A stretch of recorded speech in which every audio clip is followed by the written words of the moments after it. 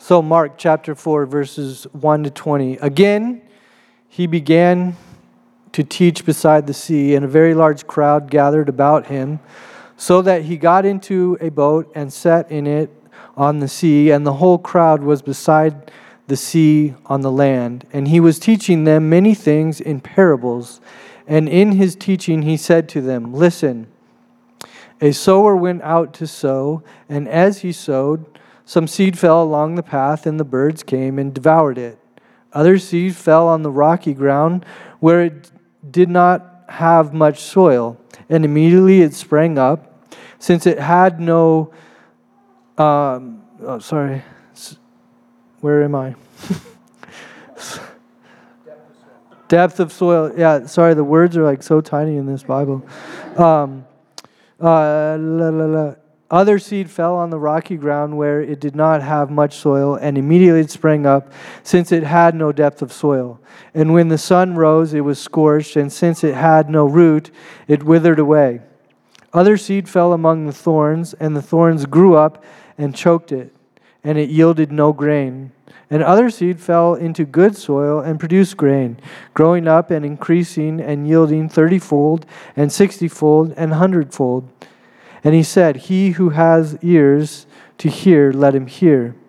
And when he was alone, those around him with the 12 asked him about the parables. And he said to them, "To you has been given the secret of the kingdom of God, but for those outside, everything is in parables, so that they may indeed see but not perceive, and may indeed hear but not understand, lest they should turn and be forgiven."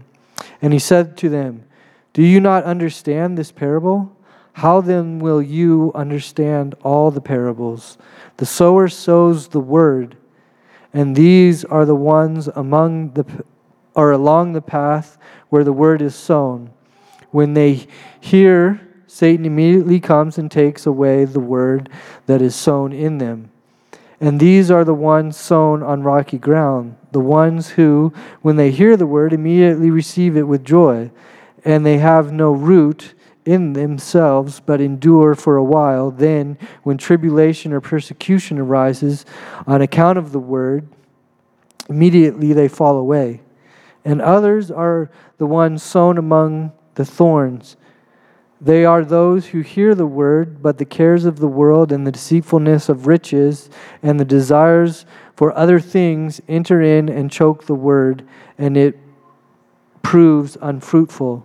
But those that were sown on the good soil are the ones who hear the word and accept it and bear fruit, 30-fold and 60-fold and 100-fold. This is the word of God.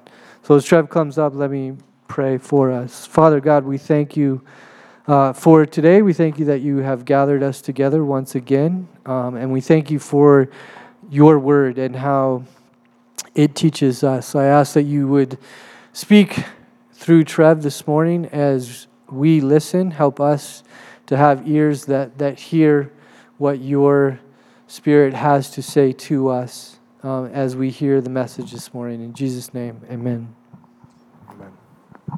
Amen. Well, good morning. My name is Trev, and it's a great pleasure. It really is to be able to preach God's Word to you this morning.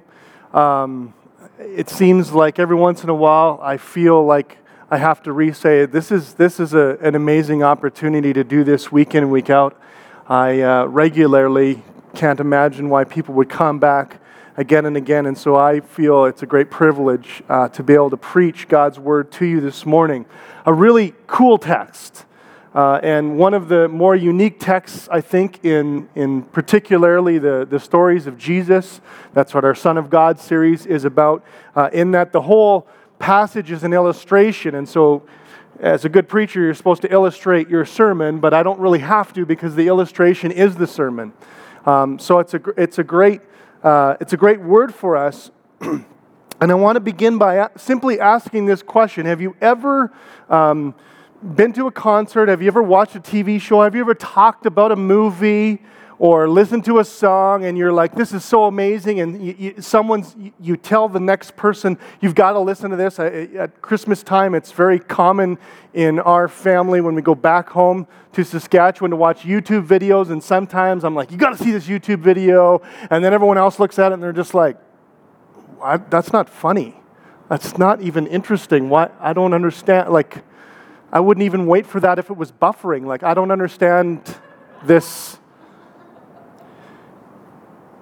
It gets frustrating that the same kind of video that seems so funny or interesting or awesome to you just has almost no effect on someone else. And you're like, you're watching the same movie, right? You're watching the same clip, right? This is the same joke. This is the same song, right? My kids play Animal Jam. They love this Animal Jam, and they love it. They love it. They treasure it in their hearts. They do. And I go and I watch what's going on, and I am disinterested in about 10 seconds. I'm like, what are these? Why are you dancing? Why are you twirling? Why don't you use that? They love it. They think this is the greatest news. And they'll come and they'll tell me, hey, I've got this little trunk full of these little things, and this is amazing. I'll say, it doesn't have any effect on me at all. Doesn't mean a thing to me. Now, I'm interested because they're my kids, but I'm not interested because I like Animal Jam. But it's interesting as we think about this concept of information or news or something that goes on in life, and one person can totally respond and think this is awesome and amazing and hilarious, and someone else can totally disregard it and it has no effect. I think about this a lot because the gospel message is difficult to understand, and it's amazing to me watching it take root in someone's life, and it becomes an amazing good news sort of thing. You talk about the gospel, you talk about Jesus dying on the cross and rising from the dead, and they're into it. And there's some who are just completely indifferent. It's an amazing thing. We live in a neighborhood where when you talk about the fact that I'm a pastor, if I introduce myself as a pastor, they get this eyes glaze over look like, I don't know what I don't even know what that is. No interest in pursuing an understanding of what I do, what I'm about, what I believe. My eyes glaze over. That's what happens to them. Jesus tells us a story that says this is exactly what will happen when we proclaim the gospel. When we speak it over and over again, there's different responses that people will have, and it's very easy for us to identify as we read through this story sometimes, and we have this impression like, oh yeah, I know people like that. I don't know if you thought that as you were reading through it, like, oh yeah, like my brother is like this, or my best friend's like this. Here's what Jesus didn't want us to do. He didn't want us to understand this story as a grid to judge other people. I think I viewed that story this way for so long, that he was giving us tools whereby we could pick people off, much like just going out people watching and saying, oh, that's rocky ground over there, that's thorny soil over there, those are hard hearts over there, that's pretty good soil over here. That's not what Jesus told us this story about. What he was trying to explain, because he was a Jew preaching to Jews, he was saying, this is for your heart. This is a grid for you to examine your own heart. So we will already have the wrong response if we take and hear this as a grid for looking at other people. This is for us. And he tells us this story because he says, I want to ask you what kind of soil, how do you receive the good news of Jesus Christ? Does it even sound good to you? And so Matt read it out, and I will say, as you speak the gospel out, sometimes it sounds almost strange because it sounds so unique. But I don't want to assume that everyone knows what the gospel is. What we understand the gospel to be is the good news about Jesus Christ. Jesus was God become man. He came to this earth. He lived a perfect life. And then instead of judging other people, he took on the judgment of other people on himself. He paid for that on a cross. He did the old switcheroo. He did the great exchange where he took the judgment that should have come on us for not living up to God's standard. He paid it and then gave what he had earned to us if we would just believe in his name and believe that he is the sacrifice for our sins. That is the shortest version of the gospel I can possibly say. Yeah, thank you. But there are varied responses to this. Some hear that and say, good word. Some hear that and say, really? Again? I heard this every week. Get on to something else that's better. There's some that are pondering this and going, I know I should be feeling this, the weight of this more, but I'm hungry. Like, is this ever going to end? There's some who are like, I would, and you're totally into it, and then as soon as you walk out the door, it just escapes you. And the good news of the gospel is gone till next week when you hear it again. That's what this parable is about. This parable is about how people will listen to Jesus' teaching. And so I'm going to go through it. The great opportunity, some of you have met, my parents are here in the house all the way from the motherland of Saskatchewan. And my parents are farmers. And so it was easy to do the research this week because I grew up with this. But I had to learn some things about farming this particular weekend. And I think they were very good for me and good for us. But this parable is describing a farmer. Jesus is trying to explain that this is how you are going to receive. This is how people are going to receive the teaching of Jesus. And he tells this story about a farmer who goes out into a field. Now you have to remember, this isn't kind of the farming like the farming that we would have necessarily today. There are some similar principles, but it's not exactly the same. As I was talking with Matt on the way over here this morning, driving the truck, I was like, well, now you can manipulate everything in farming. So you'd never have this kind of situation. I mean, you can add fertilizer if you're low on fertilizer. You can hire young kids to pick rocks. No offense, Dad, but you can hire your sons, cheap labor, to pick all the rocks in your fields. You can water because we have irrigation. We live near the irrigation capital of Saskatchewan, which means you can water it basically. If you're willing to pay enough money, you can water your crops whenever you want. So you don't have this kind of situation. But you have to remember, this is like ancient Palestine. They barely have water supply. And you have what you have. So if you have rocky ground, if you have ground where people walk off, and if you have ground where there's a lot of thorns, you have it. You don't have Roundup. You don't have all these kinds of things. You can't manipulate this sort of understanding. And the way that they would sow is they would put a bag of seed over their shoulder. I still remember reading Farmer Boy as a kid. I believe that copy is still at home today. And you would put a bag of seed over your shoulder, and you'd walk, and you'd grab a handful of seed, and you just throw it like this, and you'd spread it evenly. I remember reading Laura Ingalls Wilder. And anyone read Laura Ingalls Wilder?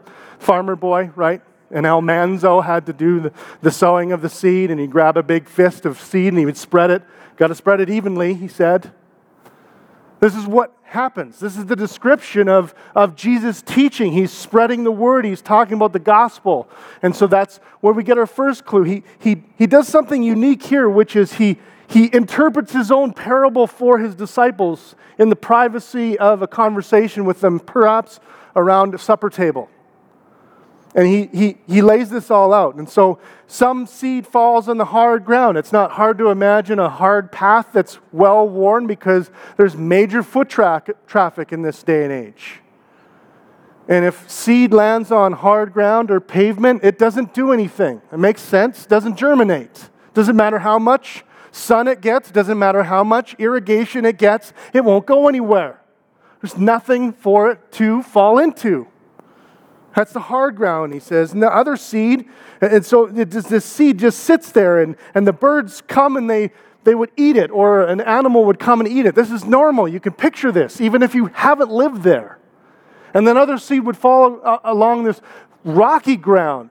I hate rocky ground. I remember, it's a painful memory, obviously, right? Picking rocks as a kid. It's the worst job I could think of. Actually, Dad paid us pretty well. because it was a terrible job and he knew it. I hate rocky ground. It's hard to deal with. It's even worse when rocks get stuck in equipment, and I can only imagine what this would have been like with these small little rocks that it would just be the most annoying kind of farming I can imagine. And he said the problem with the rocky ground isn't that the soil is bad, it's just that it can't really retain moisture.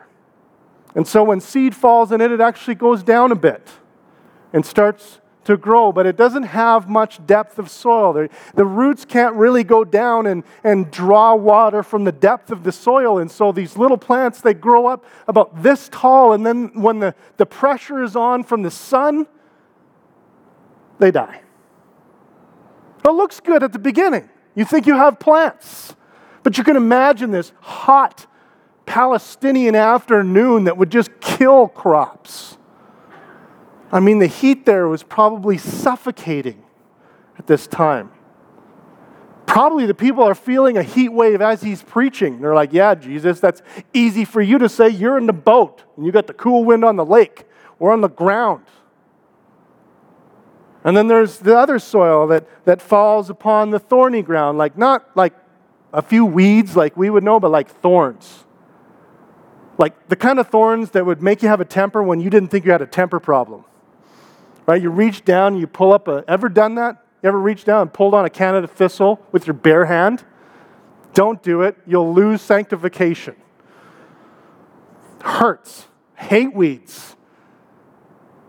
But stuff grows alongside of weeds, but eventually it doesn't have any meat to it. That's a bad word to use because we're talking botany, not meat. But plants that kind of go in with weeds, I remember seeing them, and as Dad described, they grow up with, and they actually look pretty tall. They kind of grow similar height to everything else, but there's no kernels in the heads of the wheat. Sometimes they grow really short, depending on when the rain comes in. But regardless, that's a good description, is weeds don't deliberately try to kill wheat. They just try to outgrow them, and they steal all the resources. They're like magpies. And they don't do any work for themselves. They just steal all the other birds' work. Right? That's what weeds do. They steal all the resources from the wheat, and so eventually the wheat just dies. And then you could imagine the good seed that would fall in the good soil, and what you would do is you'd spread the seed and then you'd till over it afterwards, and he says it produces a crop 30, 60, 100-fold. A good crop in that day and age is 10-fold. 10 times. So from one kernel of wheat, 10 kernels of wheat. Well, notice Jesus is kind of saying that if it lands in good soil, you get not just a bumper crop, but like a once-in-a-100-year crop. Like a harvest like you just can't take credit for. It's like, wow, these conditions were perfect. 30-fold, 30 times the yield. 60 times the yields. 100 times. Some cool story. And again, what I want you to do is I want you to start thinking about you. That Jesus wasn't talking about farming, but he was using something that we would easily understand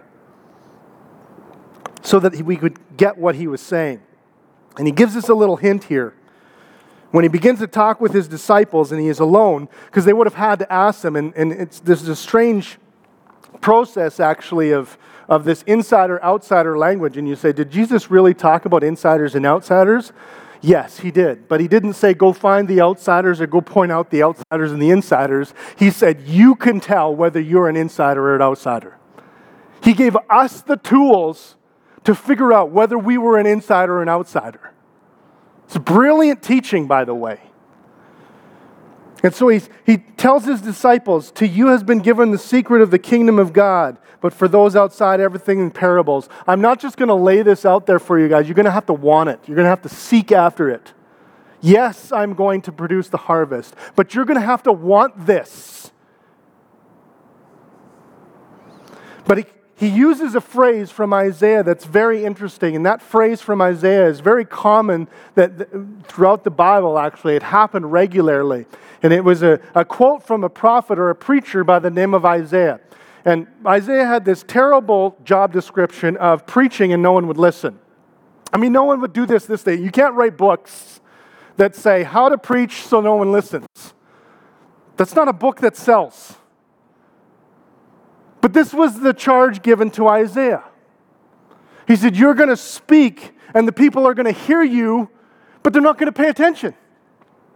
How'd you like God to give you that charge? Hey, I want you to be on a mission, great city, great missionary, and here's what I want you to do. I want you to explain the gospel to everyone you see, and here's how it's going to end up. No one's going to listen. But what was happening is Jesus was using this and saying, don't simply hear what I'm saying. Or don't simply listen to what I'm saying. Hear what I'm saying. Or the other way around, however you want to say it. This makes sense to me because I hear things without listening to them, right?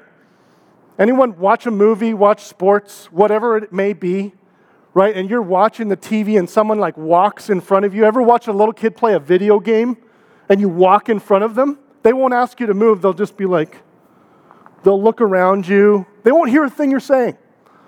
Oh, they'll hear you all right. They just won't listen. This happens all the time to me. I hear things, but I'm not really listening to them. And Jesus is saying we have this temptation. We're susceptible to hearing things without really listening to them all the time.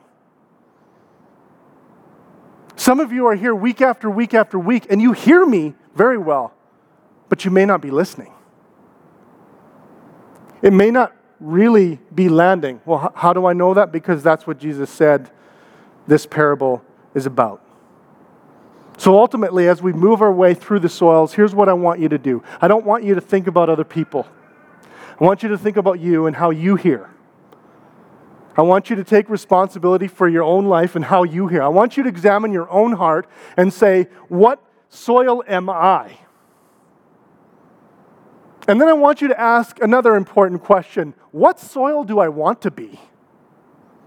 I think that should tell you a little bit about how you will hear the gospel, how you will hear Jesus' teaching moving forward. And it's possible that some of you this morning could turn to Jesus and believe in faith for the very first time. Not because this is the first time you have heard the gospel, but because it may be the first time you've actually listened to the Spirit of God speaking the gospel into your life.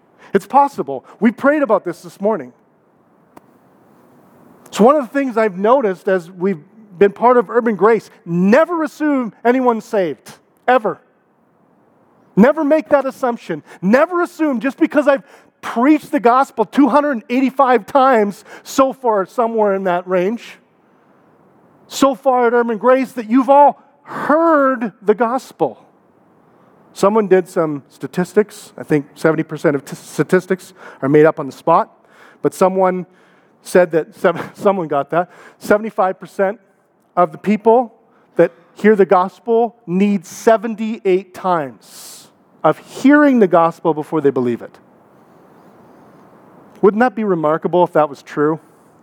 Maybe that's you. I remember distinctly in 2006, and something happened in my life. And mind you, I've been a preacher before 2006. And I felt like I just had listened to the gospel for the very first time. I don't know what it was. I can't explain it. I can't take credit for it. I just know something happened. It's like a light switch went on and I realized that the gospel was good news. It wasn't just the front end of a message. It wasn't just in the announcements. It wasn't just on a mission statement. It was real good news for me that helped me every single day of my life. It formatted the way I lived my life and understood that. And that's why I know that it's possible, friends. Because that's my experience. And so I want you to consider yourself. So let's go through these. Well, you went really fast, Wyatt. Let's go back to A. Let's talk about the hard soil. You can kind of barely see it there.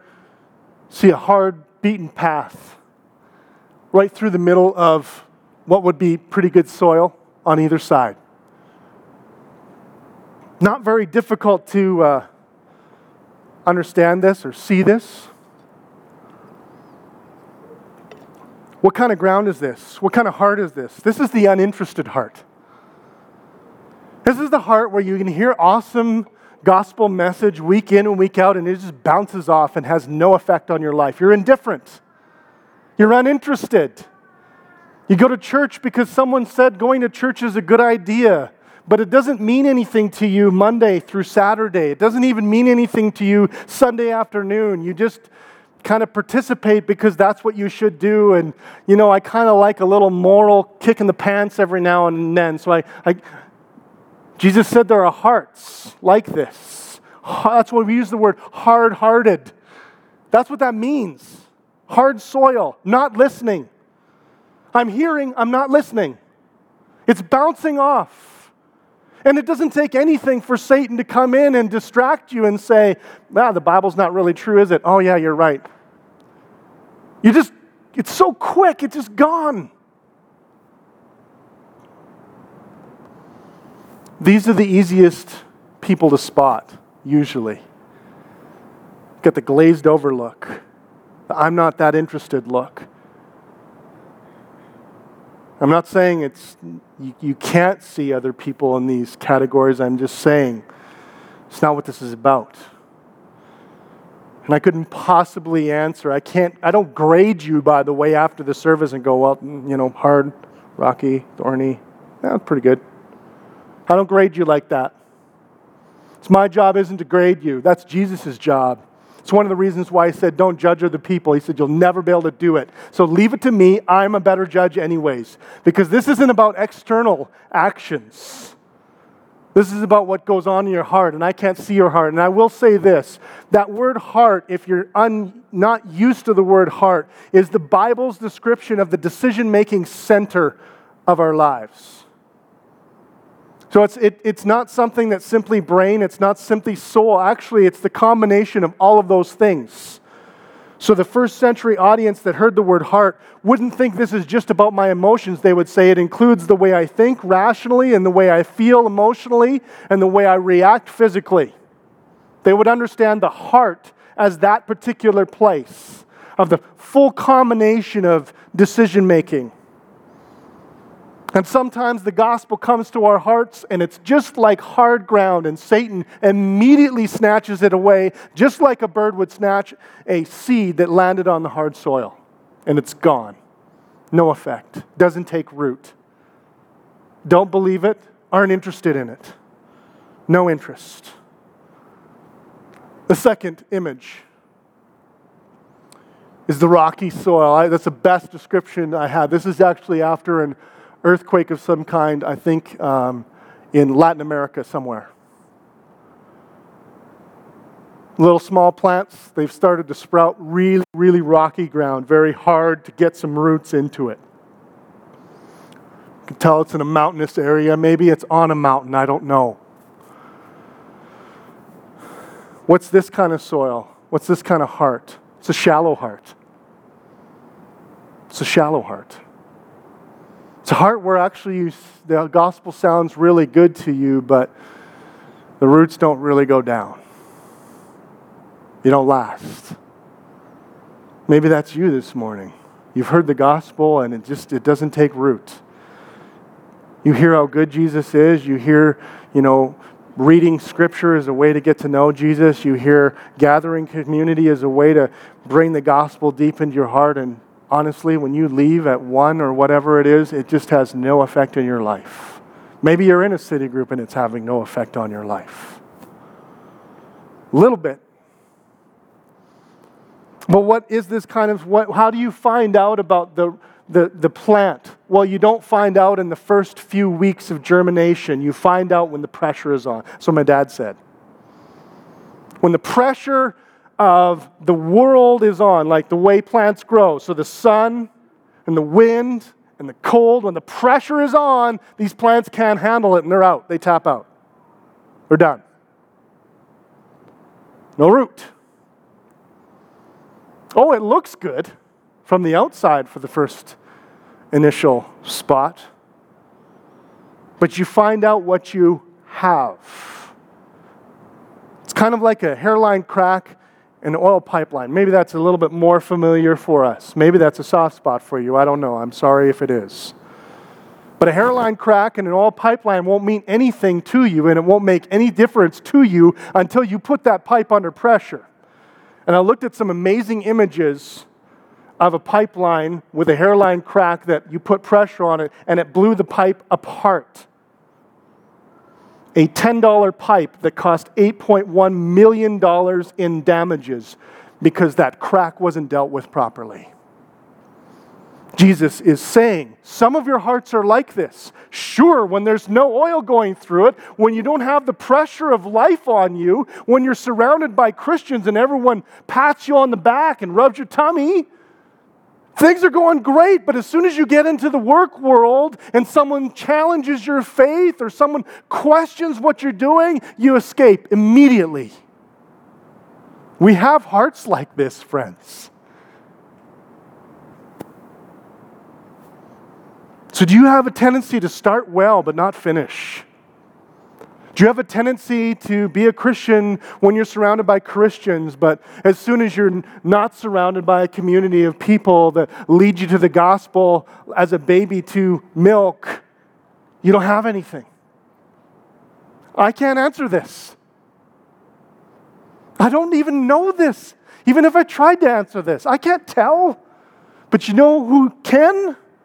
It's the Spirit of God. And He will know before you admit it. Does your situation put pressure on you? And when the pressure is on, what happens to your faith? What happens to your understanding of the good news of Jesus Christ? Thirdly, the thorny soil. Thorny is kind of a weird word for us, but we don't live in that kind of world. But that's thorns right there. That's not Canadian thistle. Canadian thistle is much more polite than this.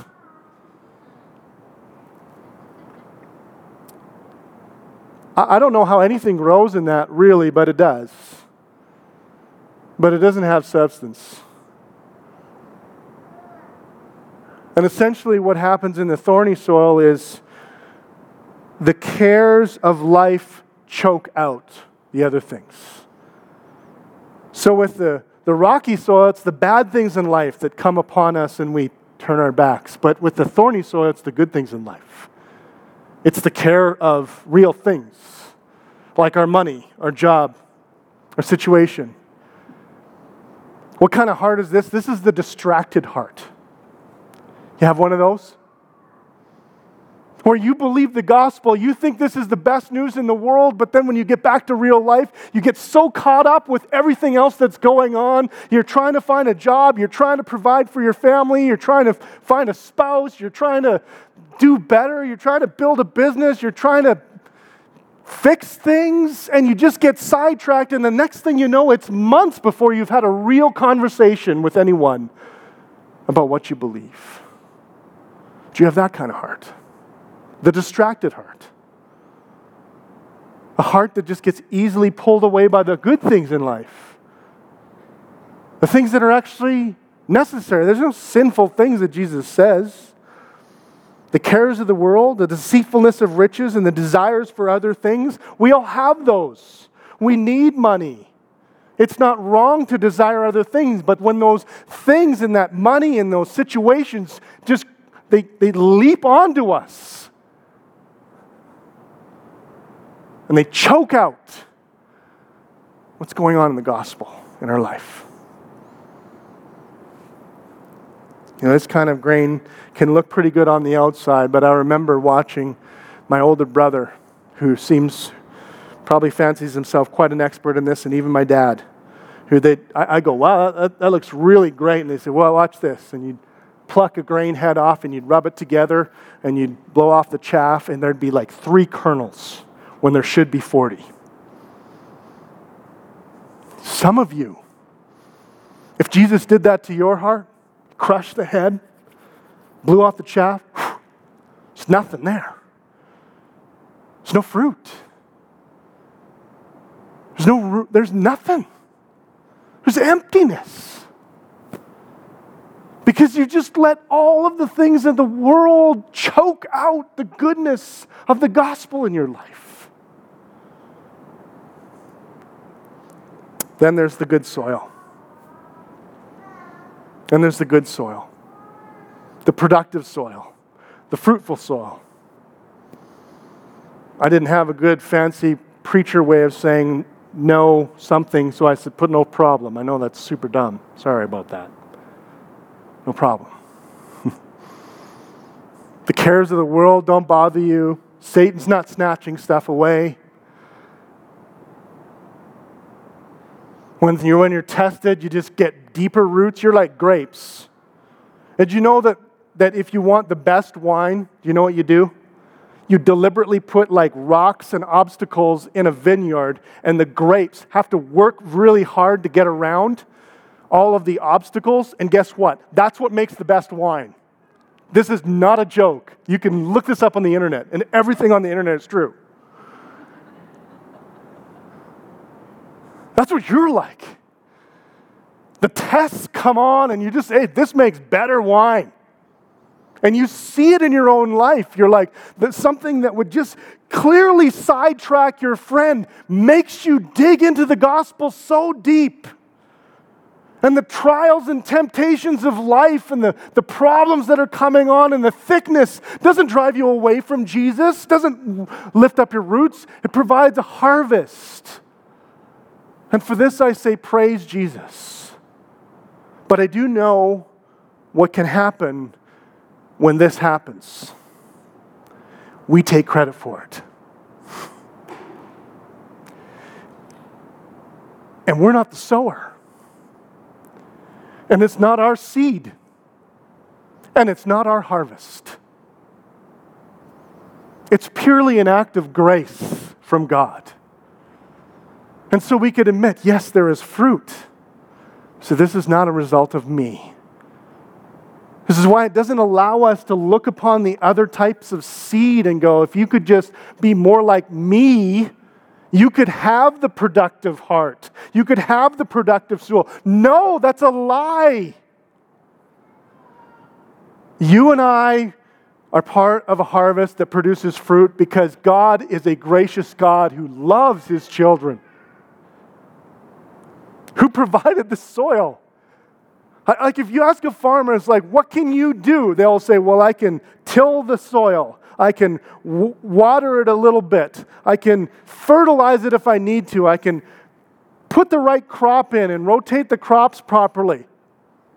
But here's what they can't do. They can't provide the sun. They can't. And back in that day, you do what you can, you work hard. My dad and my mom, some of the hardest working people I know in my life. This weekend, my dad outworked me. It's awesome. My 70-year-old dad outworked me. He worked hard and understood that it wasn't him that made the crop grow, it was God. I remember hearing that from my grandpa over and over again. The Lord has blessed us with a good crop this year. He wouldn't take any credit for the harvest. My grandpa worked so hard. He wouldn't take credit for it. So I think there's something for all of us. What's your heart like? Let's go through them again. What's your heart like? Honestly, this morning, are you hard-hearted? Are you indifferent? Are you uninterested? Let's ask this question in a better way. What kind of soul do you want to be? What would you pray for? Someone said, like, can I pray for you to be a certain kind of heart? What would you pray for? Would you pray for a hard heart? Do you care? Would you pray, help me not to be? What's your blind spot? Are you rocky soil? A little bit of root, but not much to it. Are you thorny soil? Just enamored with all that's going on in your life and you can't think of anything else. You want to be productive soil. You want to be productive soil.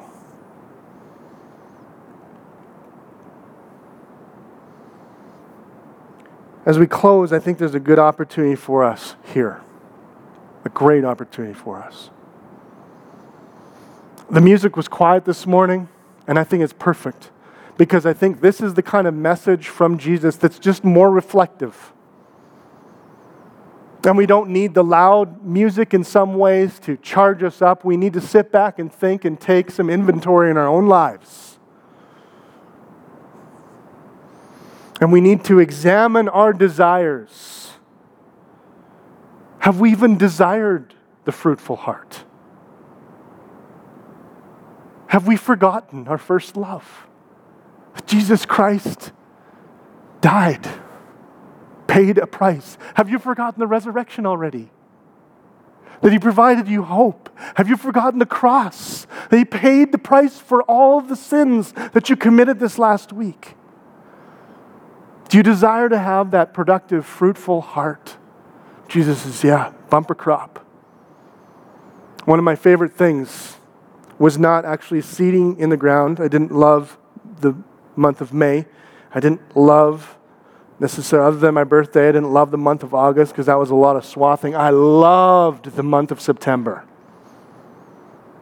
And I don't like the smell of dust, but the smell of dust coming off of a combine that's pouring wheat into the back of a 1-ton truck or 5-ton truck is miraculous. And I remember watching my grandpa and hearing my grandpa say, oh, he just loved to put his hand out and just watch the wheat go through his hand. And I asked him, well, Grandpa, what do you get out of this? He said, oh, I love farming. I just love the sound of wheat pouring in. I love a bumper crop.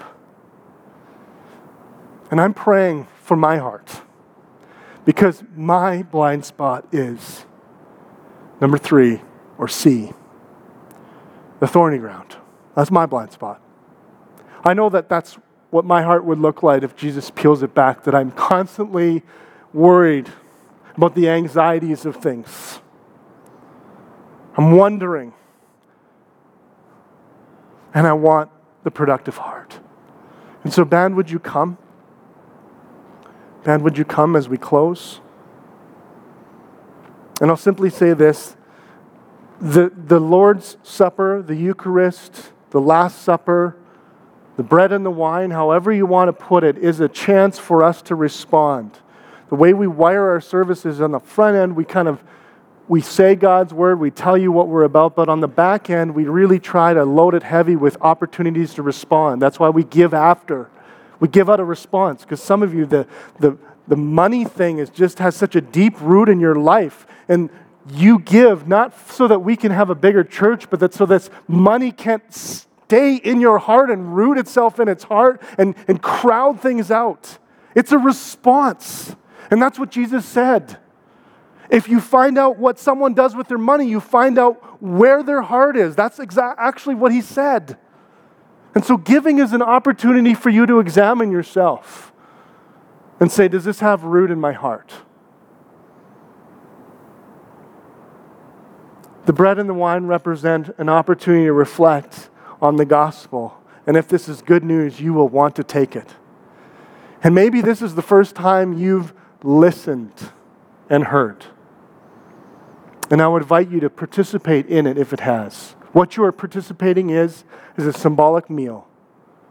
The bread represents the flesh of Jesus Christ. He was real. He was a person. He was God become man, not man become God. He was God become man. And His blood, the cup, represents His shed blood, meaning He wasn't just an example for us. He was a substitution for us and shed His blood in order that ours would never have to be shed. And so I would invite us to respond. And afterwards, we're going to have a time of prayer again. And we're going to direct the time of prayer very specifically this morning. We're going to say we want to pray for people who want to produce fruit from their hearts. We want to pray for those people. We want to pray through people who are struggling with all of these other different types of soil. And so already be thinking, if you feel like, I would like someone to pray this over me, or I just heard the gospel for the first time, would you come and pray after with our prayer counselors? Julie and team, would you lead us?